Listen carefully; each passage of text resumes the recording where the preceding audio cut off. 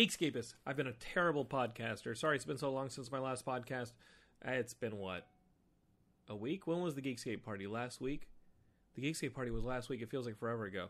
All the announcements, all the excitement, everything that we've been putting up on the Geekscape.net website, there's been a lot going on. I guess you guys did get a podcast last week. That was the Toad Hop podcast. That's what you guys got last week. It was just a short mini pod where I talked to Johnny Ice over at Toad Hop, and we talked about Geekscape coming to the Toad Hop network starting January 3rd. That's going to be fun. You guys will be able to watch the show recorded live and be able to call in, be a part of it. I think that's perfect. That's always what I wanted with the show. I always wanted you guys to be as big of a part of the show as my stupid voice, which is great. All right, sorry I have been a delinquent podcaster. We've had some very important things to talk about, probably the most important film of the year. I know you guys got the Avengers. I know you guys got the culmination of the Dark Knight franchise, but we've got to talk about The Hobbit. What would you guys say? That The Hobbit is the biggest geek film of the year? I mean, the Avengers is just so impressive that they pulled the Avengers off. Regardless what you think about the actual movie, I got in a discussion with Eric Diaz and Hong, our two writers and friends, over the weekend about the Avengers and The Hobbit and this and that. I think The Hobbit is the big one. The Avengers, I don't know. I mean, is this a worthwhile discussion, or am I just wasting time right here? The Avengers is great, and obviously when you think about the top 10 lists at the end of the year, and I will make a top 10 list at the end of the year for the top films of 2012. I'm waiting to see Les Mis. I'm waiting to see Django. Those are like the two that I'm waiting to see, but I've seen a lot. I won't see Twilight, but I've seen a lot, and I'm waiting to see what the top films of 2012 are. But the Avengers has to be in the discussion, whether or not you like the movie, just based on how impressive it is that what Marvel put together. You know what I mean? You have to respect that. What Marvel put together, bringing these comic book properties to the screen, is something that no one's done on this scale before, so you have to respect that. What Christopher Nolan finished with The Dark Knight Rises, whatever you think of the final film, you have to respect that, because nobody has treated comic book material with that kind of gravity on the silver screen, so that has to be respected. Now we got to talk about Peter Jackson, all right? The third huge geek film of the year, because what Peter Jackson did, you can argue that he laid the groundwork in taking fantasy or first off, he definitely laid the groundwork for this kind of film, where you would shoot three films at the same time with that much risk. When the Lord of the Rings was being filmed, and they were filming all three Lord of the Rings back-to-back in the late 90s, early 2000s, New Line could have easily closed its doors if this thing had... I mean, this could have been the biggest disaster in Hollywood history. And as they were shooting Lord of the Rings, people thought maybe this was going to be the biggest disaster in Hollywood history. It was going to completely eclipse Waterworld. It was going to be the biggest failure in Hollywood, and it was going to take a studio with it in New Line. So it really is. It really was a massive risk. And looking back at it, I mean, the success that it had is just, I mean, film after film. All three films were really good. Think what you will of the pacing issues of Return of the King. We'll get to that, but those movies accomplished something huge. And was that kind of the beginnings of this stuff being treated seriously? You know, because when you think about fantasy movies, especially like the 80s fantasy movies that came around to Conan the Barbarian and Dragon Slayer and Krull, Beastmaster, as much as we love those movies, were they necessarily great movies? I think you can argue that some of them actually were. I think Ridley Scott's Legend was awesome. You know, I think that there was a cool thing with the 80s in fantasy. I think that was. I think that they actually did fantasy well for a bit, or as well as you could in the 80s. And now with the technology that they've got at Weta and places like ILM, you can just do fantasy on a whole new level. And they did that for the first time with Lord of the Rings. Remember, there was a Dungeons and Dragons movie made around that time too, with Damon Wayans, or one of the Wayans brothers, or Sean Wayans, or whoever was in that movie. That movie was not done so well. You know, you did have a couple of these fantasy movies. You had some straight-to-video Uwe Boll fantasy movies, but Lord of the Rings was really the big stuff. And going back to that world now with The Hobbit, I couldn't have been more excited for it. And, of course, you hear the trepidations in the reviews coming out that are like, oh, it's just not that great. Or the pacing issues of the movie. And I'll admit that the movie has some pacing issues. and I will address that because I think there's actually a reason for the pacing issues. But a couple things happened when I went to see The Hobbit. First off, that morning I heard a pretty long interview with Andy Serkis. He had called into one of my favorite Sirius satellite shows, and he was talking to the people at Geek Time, and he was talking about the responsibility that he felt making The Hobbit. And really what he said was, we didn't feel the responsibility to set up 3 movies for this trilogy. We felt the responsibility to set up 6 movies. So when all is said and done with The Hobbit, you're going to have 6 J.R.R. Tolkien adaptations on film. And you'll be able to take a long weekend, some of you masochists. Don't know why I'm coughing. And you'll be able to see the whole epic, right? 6 movies. And when you look at it in the context of 3 movies or 1 movie, I do think that The Hobbit starts out pretty slow. Like, even though you're really, really happy to be back in that world, maybe you're not. Maybe you hated the Lord of the Rings movies, to which I say, why the hell did you go see The Hobbit? Are you insane? I, of course, loved the Lord of the Rings movies, and being back in that world just felt awesome to me. I love seeing Peter Jackson's Middle-earth. I think it is the Middle-earth that we saw as kids coming out of all the different books and the paintings. I mean, remember the fantasy books back in like the 80s and 90s? The fantasy books all had paintings on them. Like, I remember the Dragonlance books all had like Margaret Weiss, like the Margaret Weiss Tracy Hickman Dragonlance books all had like the same kind of fantasy artwork on them. And that was something that carried over to the Lord of the Rings books, going into like Barnes and Noble. It wasn't even Barnes and Nobles back then. What were the bookstores back then?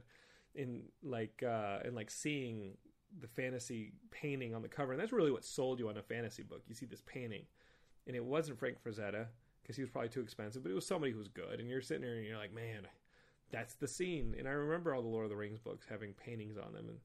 And The Hobbit for me it was one of those books that had the painting on it, and it came at a time in my life when my parents had just gotten divorced. I remember that summer distinctly. It was the summer after my parents had gotten divorced. My parents got divorced in like April. And every year my mom and I and my 2 brothers, we would drive down, well, it was with my father up at that point, but we would drive down to Mexico, to Guadalajara, and visit my grandparents. We'd stay in Mexico for maybe like 2-3 weeks, maybe a month. And it was a long trip. You can't really drive through northern Mexico right now. It's an absolute war zone run by drug cartels. But back in the 80s, 90s, you could totally drive through northern Mexico, and you could make that trip. And I remember just being upset. Right? It was the summer before my 5th grade in elementary school, and I remember just feeling like the world, for the first time, had this complete instability to it. Right?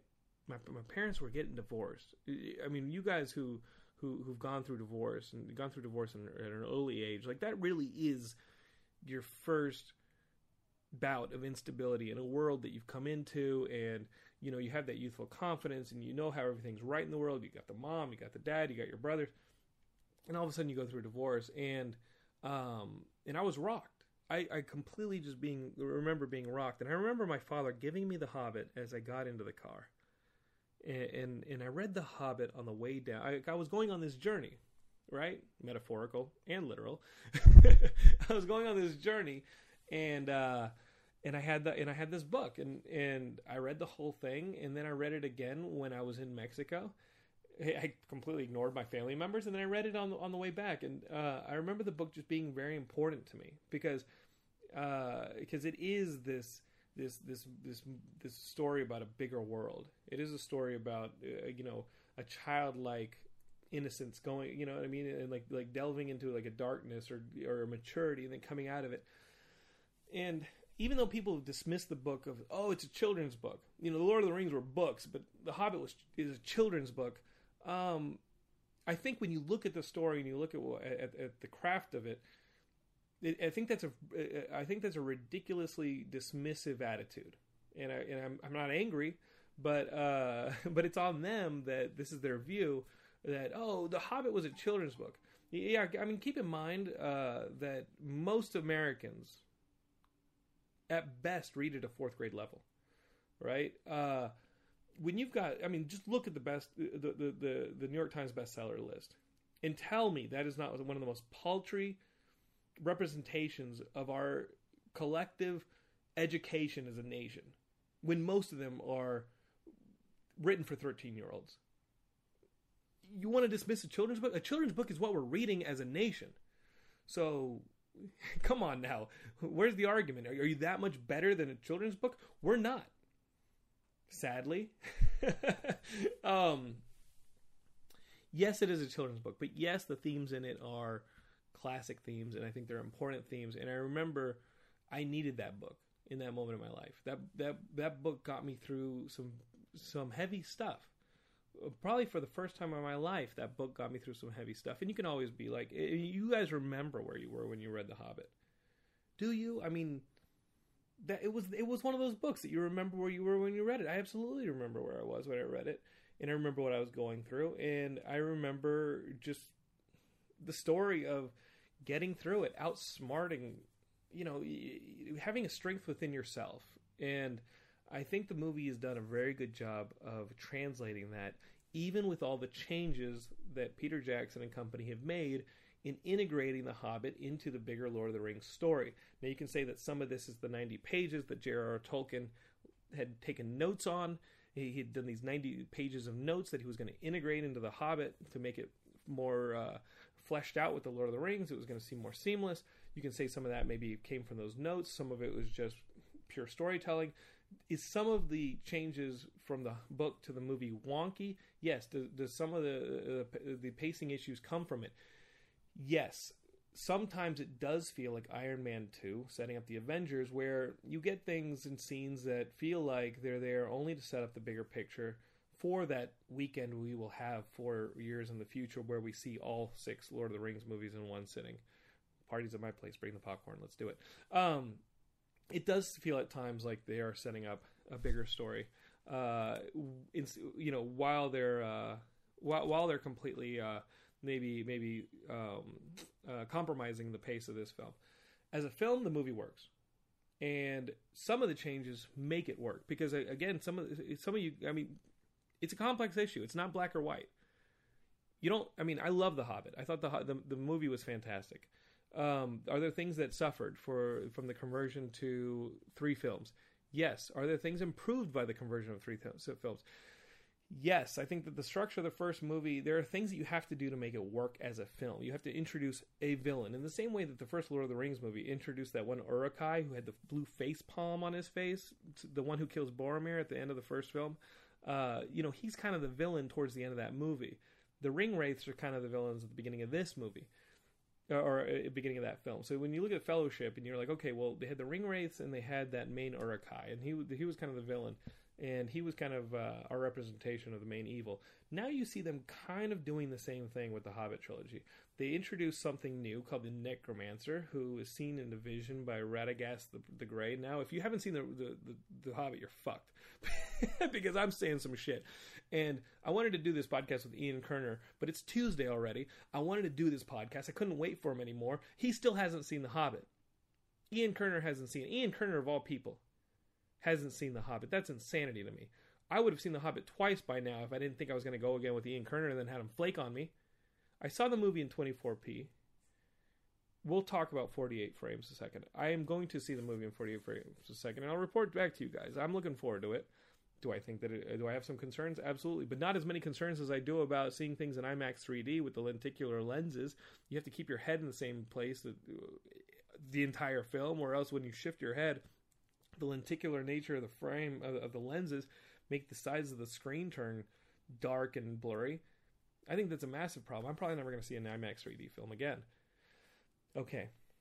The changes. Let's get back to it. Sorry.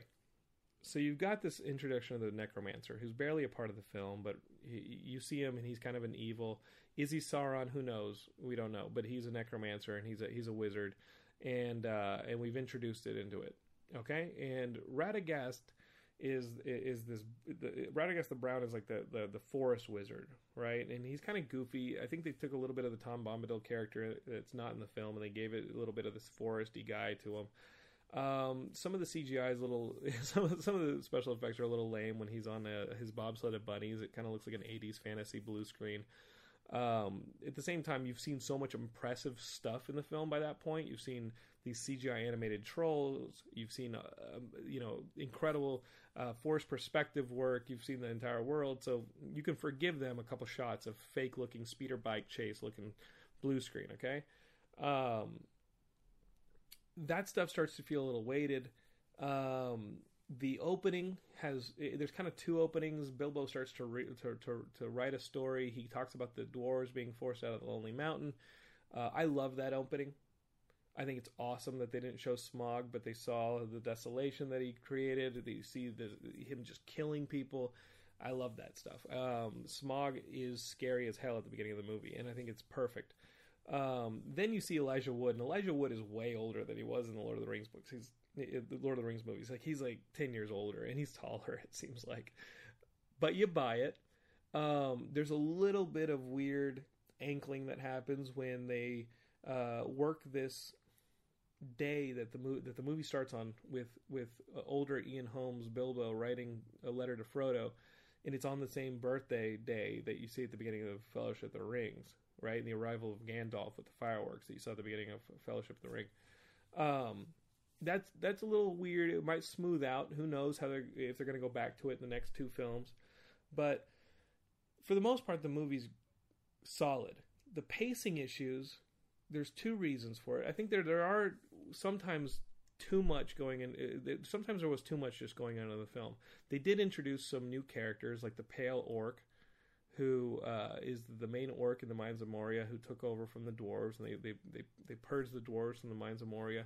And you see that in a flashback when one of the dwarves is telling everybody about Thorin and how awesome he is and how he took down this pale troll and lopped his arm off. The pale troll that you think he killed in that battle is still alive. And he kind of becomes like that Uruk-hai with the blue palm for the end of the movie, right? You need a villain. So the Pale Orc has kind of become that villain. He's new, and he kind of starts to be the personification of the bad guy that you need for at least the first movie, maybe the second movie. And the end of the movie is the showdown. You need that stuff to structure these films, or else you're right. It is one story that was chopped up into three. How is it going to work? Well, you got to make each movie stand on their own, and for the most part, I think they did that successfully. Are there sequences that seem too long? When they're escaping from the goblins in the mountain, yeah, it's a little silly at times, but you know what? Who cares? I do think that this movie has lighter moments than any of the Lord of the Rings movies does, but I don't think it's completely lighter. I think it's got some dark stuff. The Riddles in the Dark sequence is fantastic. Not just Andy Serkis's performance, but the writing of that sequence and the way that the camera was moving and the directing of Andy Serkis's performance and Martin Freeman. First off, Martin Freeman as Bilbo is better than anybody has been in these films. Martin Freeman as Bilbo just shows you how good of a movie, of an actor this guy is to be able to manage the different tones in the film. Between seriousness, self-doubt, humor, mischievousness. Is that a word? Mischievousness. Martin Freeman's fantastic in this movie. He's better and he's lighter and he has more depth than I think anybody else has in this series. It's fun to watch him on screen. It's fun to watch the majority of the dwarves on screen. There is some weird stuff, I will admit. Radagast just disappears. There's a sequence where Radagast is trying to lure away some warg riders. He does a better job of luring the warg riders back to the party. And then out of nowhere, he just disappears. Will we even see him in the next two movies? Who knows? But that dude just peaced out. And I was like, wait, where did he go? He sucked at leading them away. First off, Radagast and his bobsled of bunnies was getting chased by warg riders to lead the warg riders away from the party, and he just disappears. I'm like, what? Where'd he go? Director's cut, huh? That felt a little weird. The introduction of Saruman, in Rivendell was a surprise and a bit heavy, but again, you have to introduce Gandalf's point of view for the entire series, which is he's very concerned that Sauron is returning. And in this particular trilogy, he's concerned that Smaug may join him. So having him voice his concerns to Saruman and everyone, is great. You got to have that stuff. You got to have his arc for 3 films. Again, there is some shoehorning going on that does make things a bit wonky. There's a bit of prequelitis that happens a little bit. If the dwarves have told Gandalf that the mines of Moria are overrun by orcs, why doesn't he say anything to Gimli in Fellowship of the Ring? I understand that Gandalf tried to avoid the mines of Moria and take the northern pass that was, stopped, and they had to go to the mines because they couldn't pass, and they go to the mines and they get attacked by the tentacle creature and they find refuge in the mines. But the entire time, Gandalf's letting Gimli be like, "Oh my God, we're gonna eat at my cousin's hall, and it's gonna be so great, and I can't wait to see my family." And then he shows up, and his family's dead. And his family's been dead for like 100 years. His family is super dead. Gandalf never thought to take Gimli aside and be like, "Listen, Gimli, just a little bit of warning. Things might not be as peachy in the mines as you remember them. And how did you not get the memo that an entire..." Like, do you understand what I'm saying? Like, if Gandalf knows the mines of Moria are, I'm getting nerdy, they've been overrun by orcs, how did they not fucking say anything to him? All right? You're a dick, Gandalf. Then again, you can always say, hey, he's a wizard. He has his reasons. Fucking wizards, dude. Wizards. Again, the movie is impressive. Just the scale of it is probably the most impressive thing you'll see this year. I know the Avengers came out, but still, the scale of the Hobbit is the most impressive thing you'll see this year. It's huge. The 48 frames, I have not seen it yet, but let me tell you about 48 frames because I'm part of this news group and this listserv, and we start talking to each other. And people were bitching and moaning about 48 frames. Here's how I stand on 48 frames, which some of you chose to see. Don't get mad when you take a risk and it doesn't turn out for you. Okay? You experimented. Peter Jackson experimented. But Peter Jackson's risk was smaller than your risk. Because he knew The Hobbit was going to make money. Here's what Peter Jackson did. And this is why you can't fault him for the 48 frames. Peter Jackson knew that this film series was going to make money. He knew it was fish in a barrel. The risk on The Hobbit was so small. Because everybody wants to see this movie. And it's breaking records. So if he already knows there's no risk, why not try and just expand the medium by trying something new technologically with 48 frames a second? Sure. Who else was going to get that opportunity? Maybe James Cameron? Maybe Steven Spielberg? Peter Jackson was basically it. When were we not... it's very rare for a medium as established and as expensive as film to ever do anything technologically innovative. In Avatar, you could have the technological innovation of the 3D in the way that they did that, the way they did motion capture and 3D together, the way that he built an entire world. Love or hate Avatar, he took a risk and went for it. And I think Avatar was a greater risk in a technological advancement than 48 frames a second. Peter Jackson said, hey man, I can't do it on a different film. The Hobbit's going to make huge money. No one's at risk for losing their shirts on The Hobbit for the most part. I'm going to go for it. I'm going to try and introduce 48 frames a second and see if I can expand the technology of the medium. And my hat's off to that. Whether I like it or not, whether you like it or not, the dude tried to push the medium forward. And if the medium's not pushed forward, it dies. You guys know that. Any medium, if it's not pushed forward, if an advancement isn't made, it dies. So people bitching and moaning about 48 frames a second. I didn't like it. It looked like a documentary. It looked too real. It looked silly. Who cares? The dude went for it. You paid for it. You didn't like it? Go watch the 24 frames a second version. It was made available to you. You're telling me that everywhere in your town, the only way to see this movie was 48 frames a second? No, the 48 frames a second is a rarity. You're crazy. Don't hate on the man. So there's that. The pacing issues. I heard this, and I think it's crazy, and I have to tell it to you. Peter Jackson, supposedly, and this will explain a lot of pacing issues, not just from this movie, which had minor pacing issues, how dare you. I enjoyed the entire film. But a movie like Lovely Bones, which had pacing issues, but that's not where the problems solely lie and Lovely Bones. King Kong, which had pacing issues. I liked King Kong a lot, but it had pacing issues. So here's what I heard. Peter Jackson doesn't see the finished film all the way through until the premiere. What?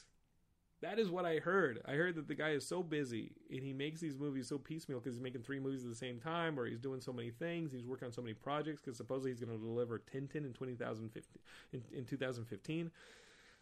He's so busy and he's got so much going on while he's shooting, he's editing, he's producing, he's doing all this stuff, he's writing, that he doesn't see the finished movie until the premiere or right before the premiere. So as the movie's getting edited scene by scene, he'll go in and he'll see that finished scene. He'll go in and see this scene or that scene finished. Maybe when they're scoring the movie, he'll see several scenes in a row. But he won't see the finished movie start to finish until the premiere. Maybe he doesn't have a chance. Maybe that's how he works. But I got to tell you that if there are pacing issues in your film, it's a little late to find out then. Isn't that hilarious? Isn't that crazy? I don't know. I mean, I don't know who told me that, but that's what I heard. He does not watch the finished movie until the premiere. That is why you get director's cuts from Peter Jackson. Because he's like, oh my God. He's sitting there at the premiere being like, that shit is too long. That was a little slow. That was a little tight. Okay, that was a bit abrupt. Oh man, I got to fix that. Can you imagine? Wow. That's crazy. But what are you going to do? So The Hobbit. Pacing issues, 24 frames a second.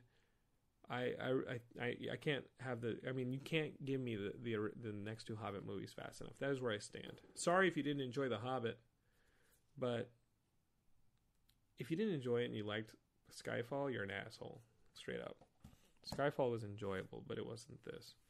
And that movie falls apart. It turns into a dump in the last third. All right, we got to talk about this new Star Trek trailer and the 9 minutes of Star Trek that we saw before some of the IMAX screens. Did you guys see this? Did you guys see this? The 9 minutes of Star Trek. It's awesome, and the trailer is awesome. And I got to go back on what I was saying earlier about the villain in the movie. I think we figured that out. I think we here at Geekscape have cracked the plot of Star Trek 2. If you do not want to know it, stop listening right now. The plot of Star Trek 2 is this is what I think it is, and I gotta pull up an email. Where's my email? We were emailing. Our crack team at Geekscape was emailing back and forth over the last couple of days about what the plot of what we thought it was, because the new trailer introduces a lot of cool stuff, and on top of that, let's see what I got here. On top of introducing a lot of new stuff. Where is this stuff? I gotta find this email. Sorry, guys. I had it all written out in an email. Okay, so here's the Star Trek 2 plot. Are you ready? And it's all in the email that we wrote back and forth. Me and a couple different people, we were thinking about what the plot was. And we've been doing this for months, since like the footage started showing up. I guess for a month, we've been looking at this stuff, being like, all right, here's the plot. This is what the plot is, I believe. And it does not involve Gary Mitchell, which I previously thought. The plot, having seen the 9 minutes and having seen this recent trailer, is this. I believe Benedict Cumberbatch's character is a member of Khan's superhuman crew who has either escaped or been let out of the hypersleep chambers that we see in about the 55-second mark of the new trailer. You see those pods. You see them in the trailer, right? Those pods, they're not caskets. People are thinking they're caskets. They're not. I think they're hypersleep pods from the Botany Bay. Okay? And now he gets out, and he's a bit of a superhuman. Remember, like, the Khan storyline is all about eugenics and improving the human form, right? Improving humans. So his goal is to free the other caskets, the other sleep pods from the Botany Bay. Khan is probably in there. All right? When he's talking in the trailer about family, that's probably who he's referring to. He could be Joaquin, Khan's relative, and talking about the family in this. Peter Weller is probably some kind of Dick Cheney-like person who's trying to privatize the weapons, and try and be like, all right, you got super soldiers coming out of these sleep pods. We gotta privatize them, right? He just wants to use these superhumans maybe to take on the Klingons. Blah blah blah. You guys get it, right? I think Admiral Pike dies in the film.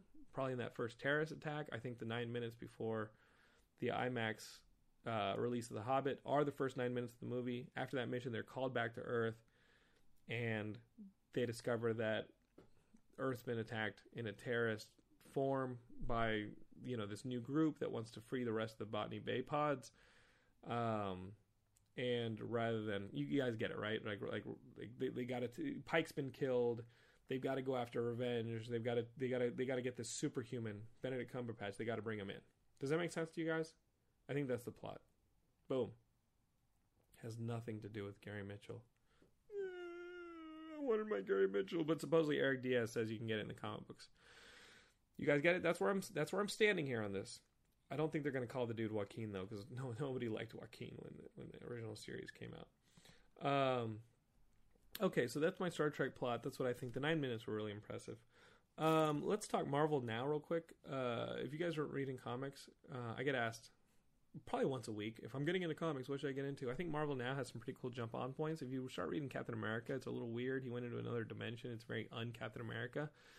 But Deadpool would be a fun place to start, and I can't believe I'm recommending a Deadpool book. But Deadpool's really damn good. On top of that, Thunderbolts.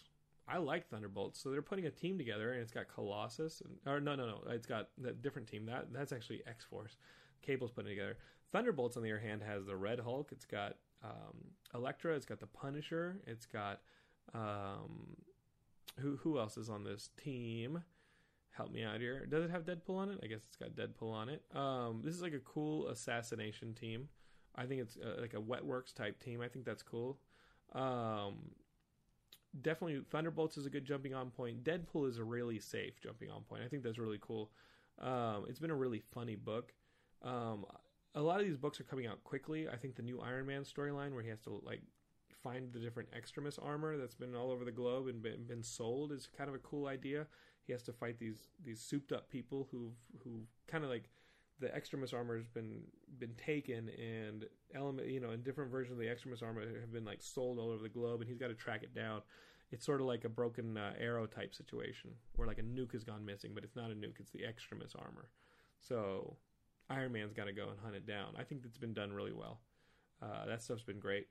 You're going to want to jump into that stuff. DC, on the other hand, is just, I don't know what's going on with DC.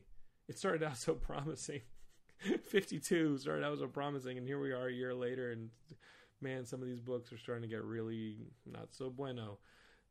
Marvel is kind of where it's at. Beyond that, independent. Really, if it scares you to go into Marvel or DC, there's plenty of great independent books. I mean, we talked to Mike Mignola, a month ago? Baltimore is such a good book. There's a Baltimore one-shot called The Play, which I thought was awesome. It came out last week or the week before. Evan Dorkin, who's one of my favorite writers, just put out a Milk and Cheese book that is just insanity called, I think it's Fun House or House of Fun. They put that out through Dark Horse. Evan Dorkin's a guy who I would love to see write Deadpool. I think he's so damn funny. Granted, I'd probably also like him to just stay indie.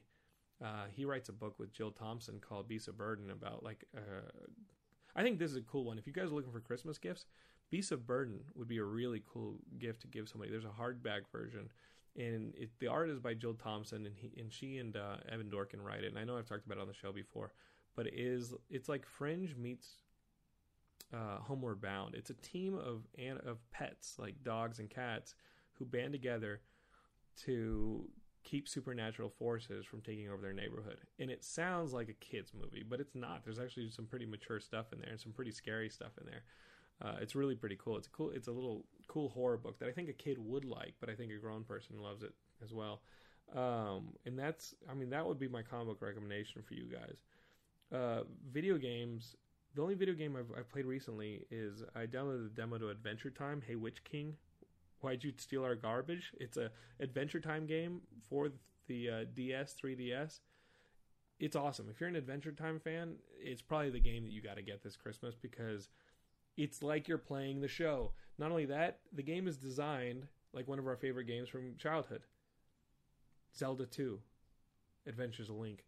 Zelda 2, remember, was like Mario 2. It was like the weird stepbrother. Zelda 2 had that top-down thing, and you could also level up your guy. Like you could improve Link, and it had that top-down view where you were kind of like on the map and you were running into it. It kind of looked like Dragon Warrior, and you're kind of walking around and you're going to all these different places. And then whenever you got into an action scene, it would go to side scrolling, and you'd have to fight. It was like one of the only times that in the Zelda game that was side scrolling through most of the game. So the dungeons were side scrolling, and the bad guy fights were all side scrolling, which is really weird for a Zelda game. So they took that. And it's very nostalgic. They took it and they made the Adventure Time game a lot like that, except it's got the Adventure Time humor, the Adventure Time characters, the Adventure Time attitude, amazing Adventure Time music. If you're an Adventure Time fan, that's what you're getting. And it's cheap. It's on the 3DS or the DS. It's awesome. I'll probably go pick it up. I only played the demo, so I got some Best Buy gift cards for my birthday. I'm going to go spend them. All right. Speaking of Nintendo, I'm going to do this. I haven't done this yet, and I actually picked up the last issue of Nintendo Power. Yeah, I was Christmas shopping, and I saw it in a magazine rack, and it's still in the wrapper. You guys can hear that? It's still in the wrapper. It's the last issue of Nintendo Power that'll ever be published. And I've gotten the wrapper, and it breaks my heart because I remember the very first issue of Nintendo Power. And inside is this poster with all the issues. Looking at this poster that is in here, and it's got every cover of Nintendo Power in history on this poster. I'm shocked by just how many I remember. From the first one through the last, 20 years of Nintendo Power? 20 plus years? 25 years of Nintendo? That's it, 25 years. Wow. I remember so many. I remember the majority of these covers. If I saw the insides, I'd probably remember the majority of the insides of these things. But here it is, the final issue of Nintendo Power. I'm opening this thing. You probably will hear me cry right now. Here, I don't want to tear it because I'm going to read it. But here we go. I'm going to get my nostalgia fix in. And I'm opening. I'm going to use my teeth. I don't care.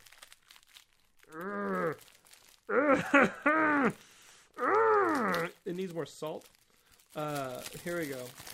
Oh, do you hear that? Do you hear that? That's my childhood being unleashed.